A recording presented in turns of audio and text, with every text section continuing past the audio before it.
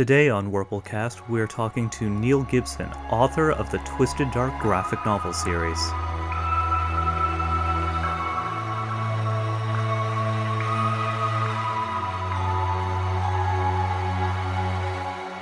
We're trying to think of when we decided to do this podcast, what it would be about, and fans told us make it about the creators who do things right and do things right by their fans, and that's pretty well what we are doing today. We have Neil Gibson with us. Neil is the founder and editor of TPub Comics and writer of the best-selling series Twisted Dark series. He is super passionate about comics and believes they're one of the best mediums out there to effectively learn and communicate, which we'll get into. Welcome, Neil. Oh, thanks for having me. Now, you weren't always a writer. I believe you got into it a bit later in life. What did you do before writing, and how did you get into writing? No, I started a very different career. First of all, I worked in oil and gas for a while, and I was a management consultant. And I was working on a project in Qatar in the Middle East. And normally, when you work on consulting projects for operational improvement, you work ridiculous hours to like 10 at night or something. But this one was rather easy. I was done by 7, and I had all this time. And I thought, well, rather than just watching TV, I do love good comics. And it's controversial, but I will say this: most comics are bad, or they're not great. Most comics are certainly not great. But that's because most music isn't great, most books isn't great, most TV shows aren't great. But the best ones are amazing. And I love great comics. And I never thought I could be a writer. I just had some free time. And I thought, why don't I give it a shot?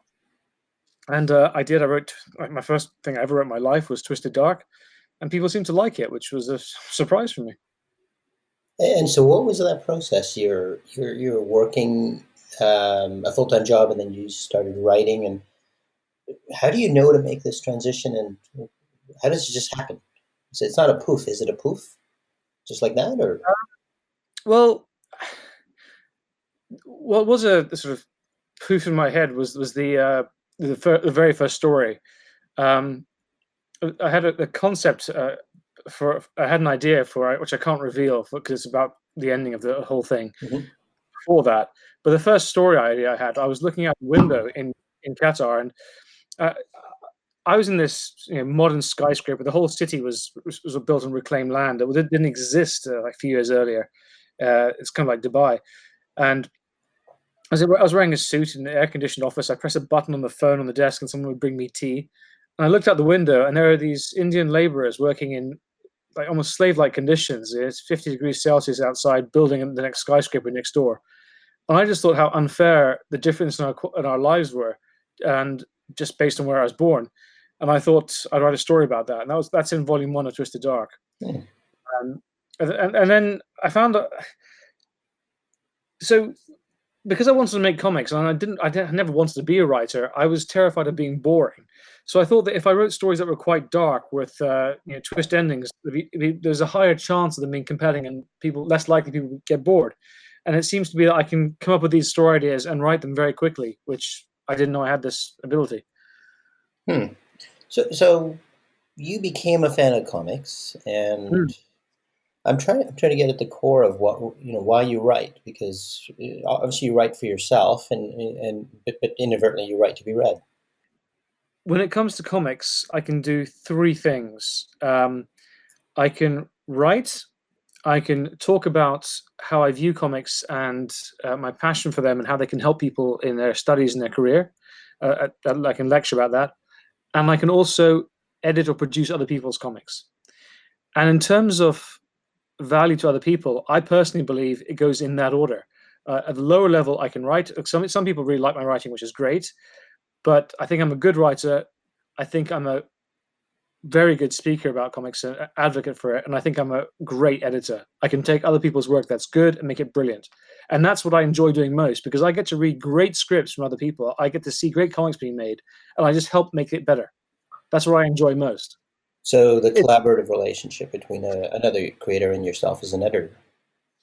Yes, it's just again, I never wanted to be a writer. I just happened to find out that I can do it, and people like what I do. And don't get me wrong, I do enjoy writing stories, but I enjoy making comics more. And that doesn't mean I don't have to be the writer. good product because I enjoy reading it. And if I didn't write it, I get to experience it myself and go, oh, it's brilliant. And I'm sure you've seen films that you've really enjoyed and gone, oh, why did they do that? Because it makes a mistake with either dialogue or a plot hole or something.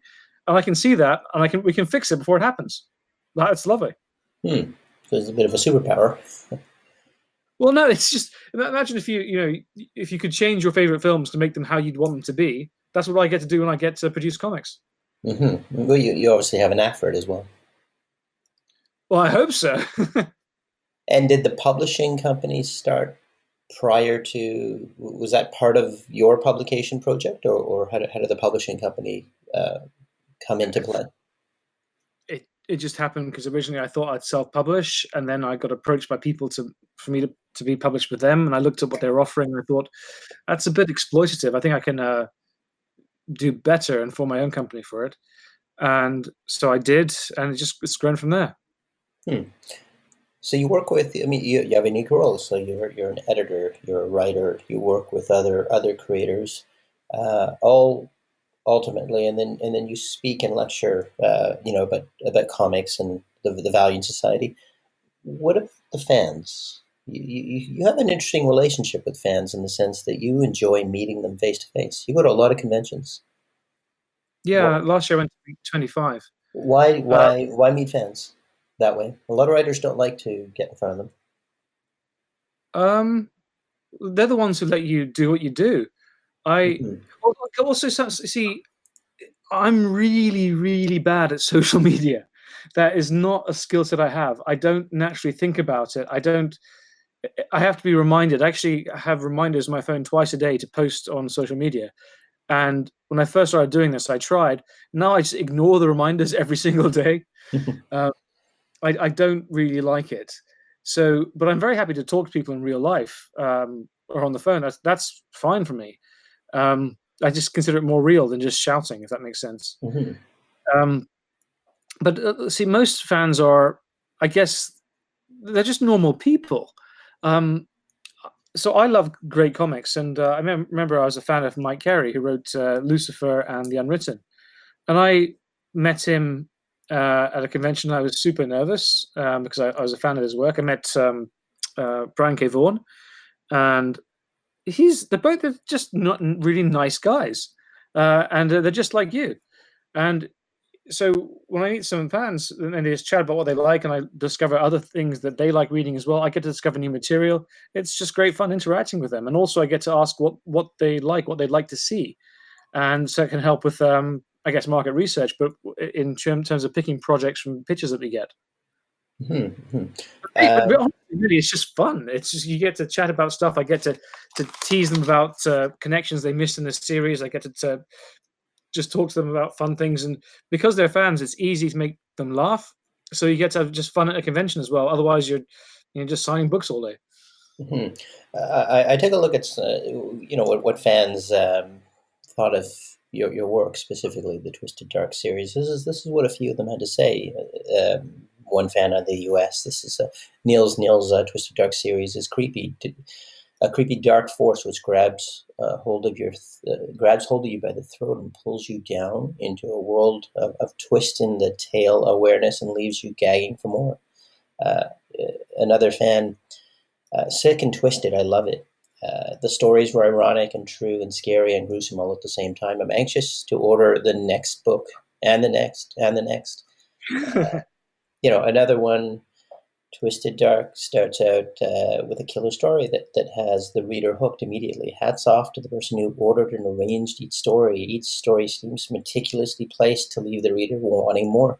The amount of research that seems to be put into the story was the selling point for me.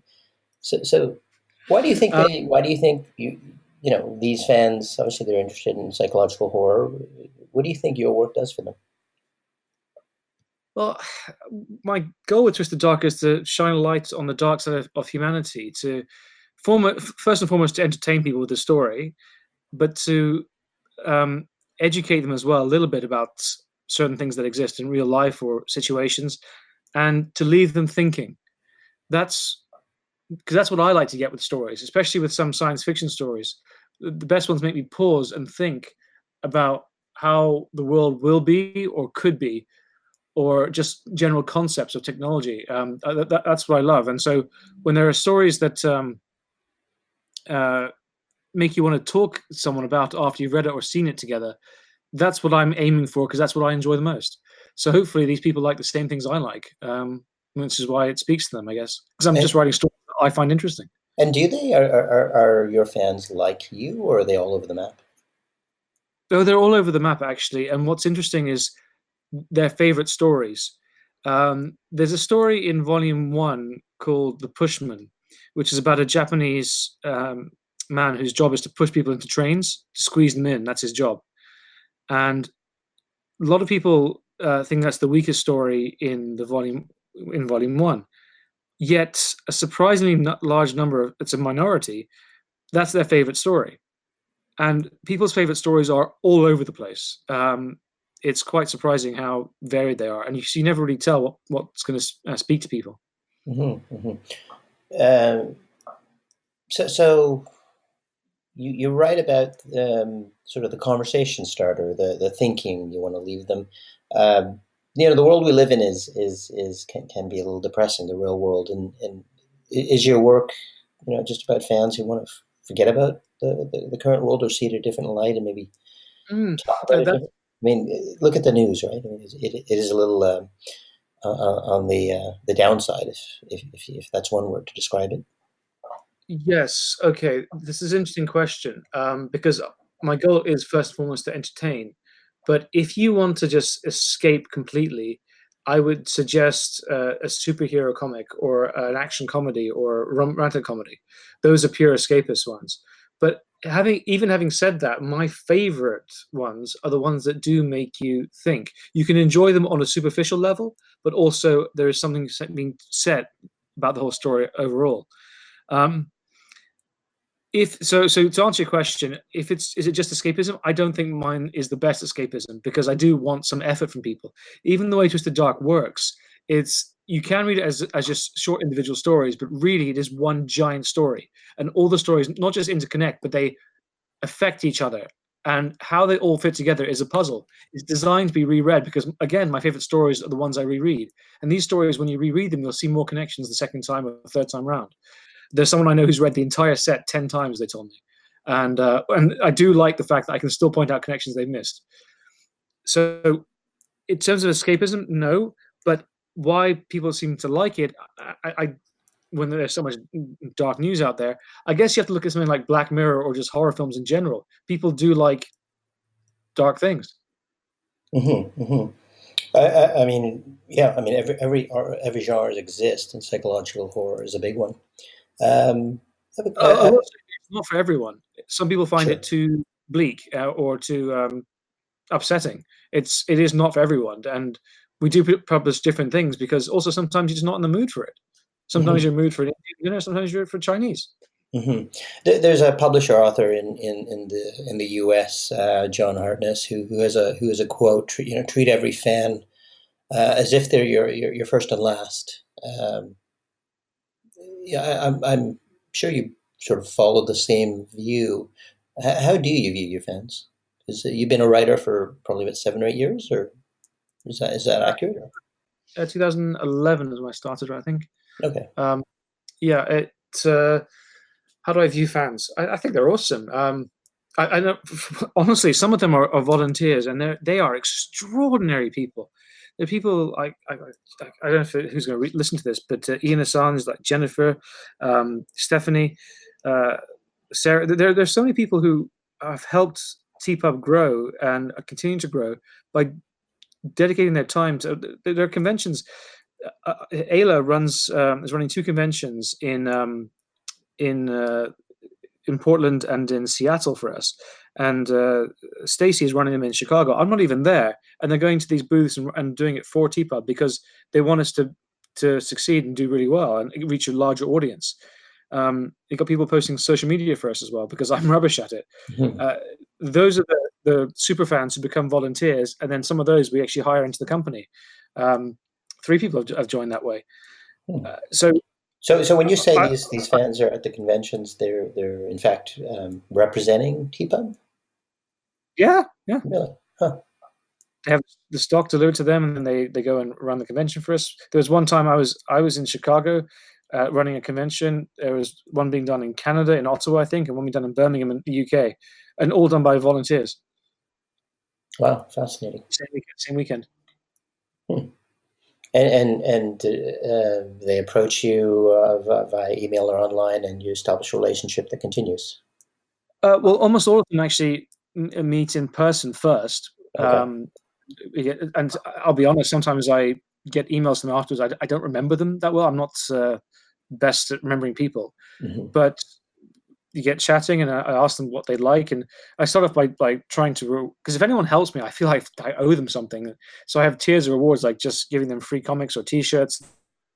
If they do a really good job, I actually write them into a series as a character, Mm-hmm. and get them joined into a comic. And then if they do a really, really good job, then we hire them. And it's actually now a policy that no one works for us unless they've actually attended a convention, and because they have to interact with the fans as well, understand why we're doing this. Mm-hmm. Because our mission is to get more people reading and creating comics. That's our mission.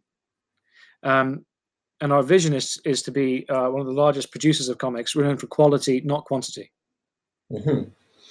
So you mentioned that you've written some of the fans as characters into work, and I'm wondering, have you got a response when that happens? What has been the response? It sounds fascinating. I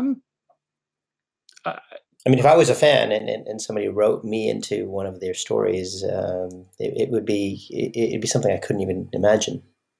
I'd be over the moon. I get super excited emails when it happens, but then I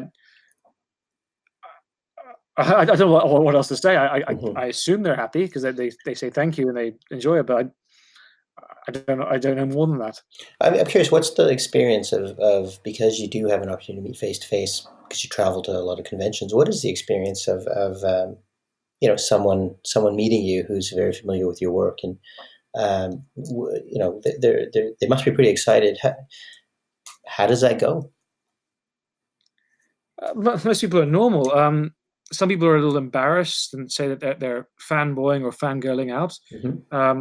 But you just, I guess this is as how Mike Carey or Brian K. Vaughan acted when I was talking to them, because I was very nervous as well. But we're all just people, and it's just talking about what they like. And I say, and if they seem to really know their stuff and really like the stuff, which is why they'd be nervous in the first place, then I say, hey, why don't you have a look at this? And I'll take out my laptop and show them a new story that's in production that no one else has seen yet. So they're the first one in the world to see it. Mm-hmm. And because there's a reward, because it's no one likes being nervous or uncomfortable. So I think if they made the effort, they should get something for it. Mm-hmm. Great. When you were younger, did you geek out? Did you fan out on any particular writers, authors, creators that you met as a younger fan? Obviously, Brian K. Vaughan you might probably met more recently, where you're another creator, perhaps a slightly different feeling than when you were younger. It never. Well, okay, I only got into comics in my 20s, so I always assumed they were a bit childish. And then I read Watchmen, and I thought that completely changed my mind. Mm-hmm. It never crossed my mind to reach out to try and meet these people either online or in person. I never went to a Comic-Con until I started actually making comics, so that never really happened to me. It sort of evolved thereafter. I mean, I don't think I did actually have as a younger person, but I certainly felt quite happy and excited to meet Brian K. Vaughan and ask him about his process, because this is going a bit of a tangent, but I come up with ideas very quickly. I can write very fast, but I have to write them down because otherwise they're gone. I forget them.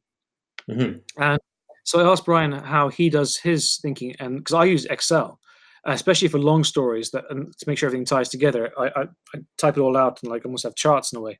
Whereas when he's writing Saga, he doesn't. He says that if I have an idea, that's great, and I'll remember it later. If I don't remember it, then it probably wasn't that good an idea. Ah, wow. It doesn't write down, and that's just the complete opposite of me. I was like, wow. So you're interested in, it sounds like you're interested in meeting some of these creators to talk about their creative process, which is great. Because I wouldn't have thought two creators could have such a different approach.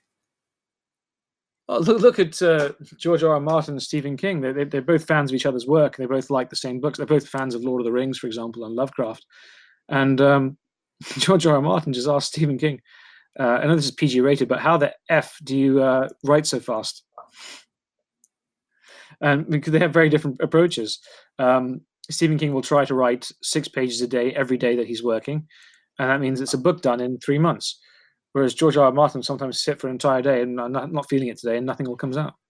Yeah, like Neil Gaiman, his view is that you get into writing so you can work when you feel like it. Whereas, and he was speaking to another fantasy author who every day it was I start work at 9, I finish at 5, and they're typing every day, and that was absolute horror to Neil Gaiman because he thought, what's the point of being a writer if you can't work your own hours? Mm-hmm. Yeah, it sounds like you pay attention to your personal situation and your preferences because it is a job. Now, you once said a quote. I'm going to paraphrase, but essentially, it's the best job in the world to do what you do, and I think it was relative to the career advice you were giving that people should pursue if they can find out what they really like. Just do that, and that sort of gets into what Neil Gaiman is saying.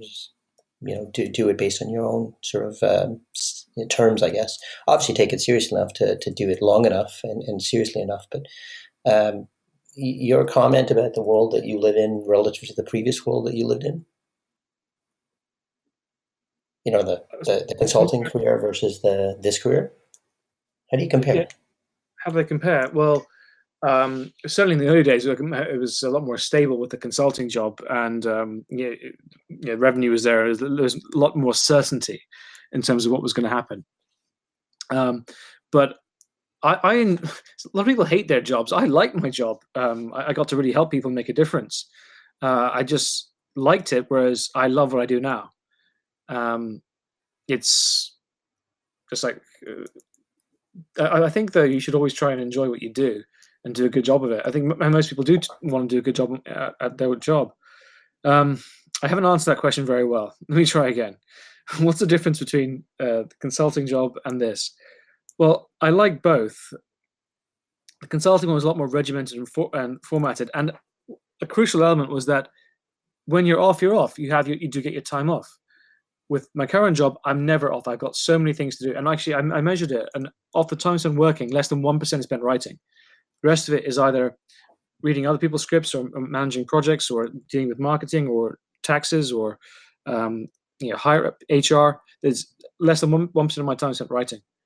Mm-hmm. Now we're trying to change that, but it's still, I would say that I enjoy both, but I love what I do now as opposed to liking it before. But you're also lecturing and editing as well, which probably is more than 1%. Yes, but that's not writing. Yeah, granted. But would you factor in the lecturing and talking about comics, why they're important, why more people should write about them, and the editing as also part of the passion craft? It's part of the package. It sounds like you enjoy that as well. I do enjoy that. A lot of people come up to me afterwards and say how much they've enjoyed it. One person told me that they studied comics at university and they learned more in my 1.5 hour lecture than they did in their 2-year course, which was rather worrying, I thought. But I do enjoy the lecturing, but I enjoy the questions afterwards. And I give prizes to the best questions asked because I want thoughtful ones. Oh, great. What are your prizes? Free comics that I have in front of me. Oh, so I make a visual, and someone asks a really good question, I go and throw something. Like a question that was someone asked, and don't ask me this question, was what's the best piece of advice you've ever been given about comics, or just the best piece of advice? And I thought that was a really good question because I had to think about it. So I threw a comic at him to give me more time to answer it. Now, just moving forward to next week, you're landing in Toronto next week for Fan Expo, and I wanted to talk a little bit about the event that you're hosting with our platform. First of all, why are you interested in what we're trying to do, which essentially is these intimate, up close experiences, with fans that allow you a little bit more time Fans told us repeatedly that, yeah, the creator may be accessible at a convention, but they feel terribly guilty asking or overstretching their bounds when they know there's a heck of a lot of traffic and they're busy selling at a convention. What interests you about this sort of personalized experience? Well, I thought it was a great concept that you did, and it's going to appeal to a lot of people.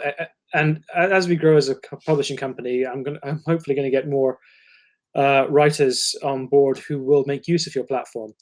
And I wanted to experience what it was like myself to see this stuff. But also, another reason I wanted to do it was to try and meet people who want to break into comics, because I was in that situation before. I didn't know how to do it, but I did it.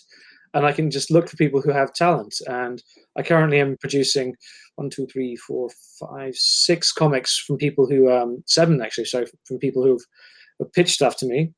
And when they say stuff in person, sometimes you can have you can be the world's best writer or best artist. Actually, no, let's do writers. You can be the world's best writer, but if you can't pitch your stories, no one's going to buy them. And that is a shame.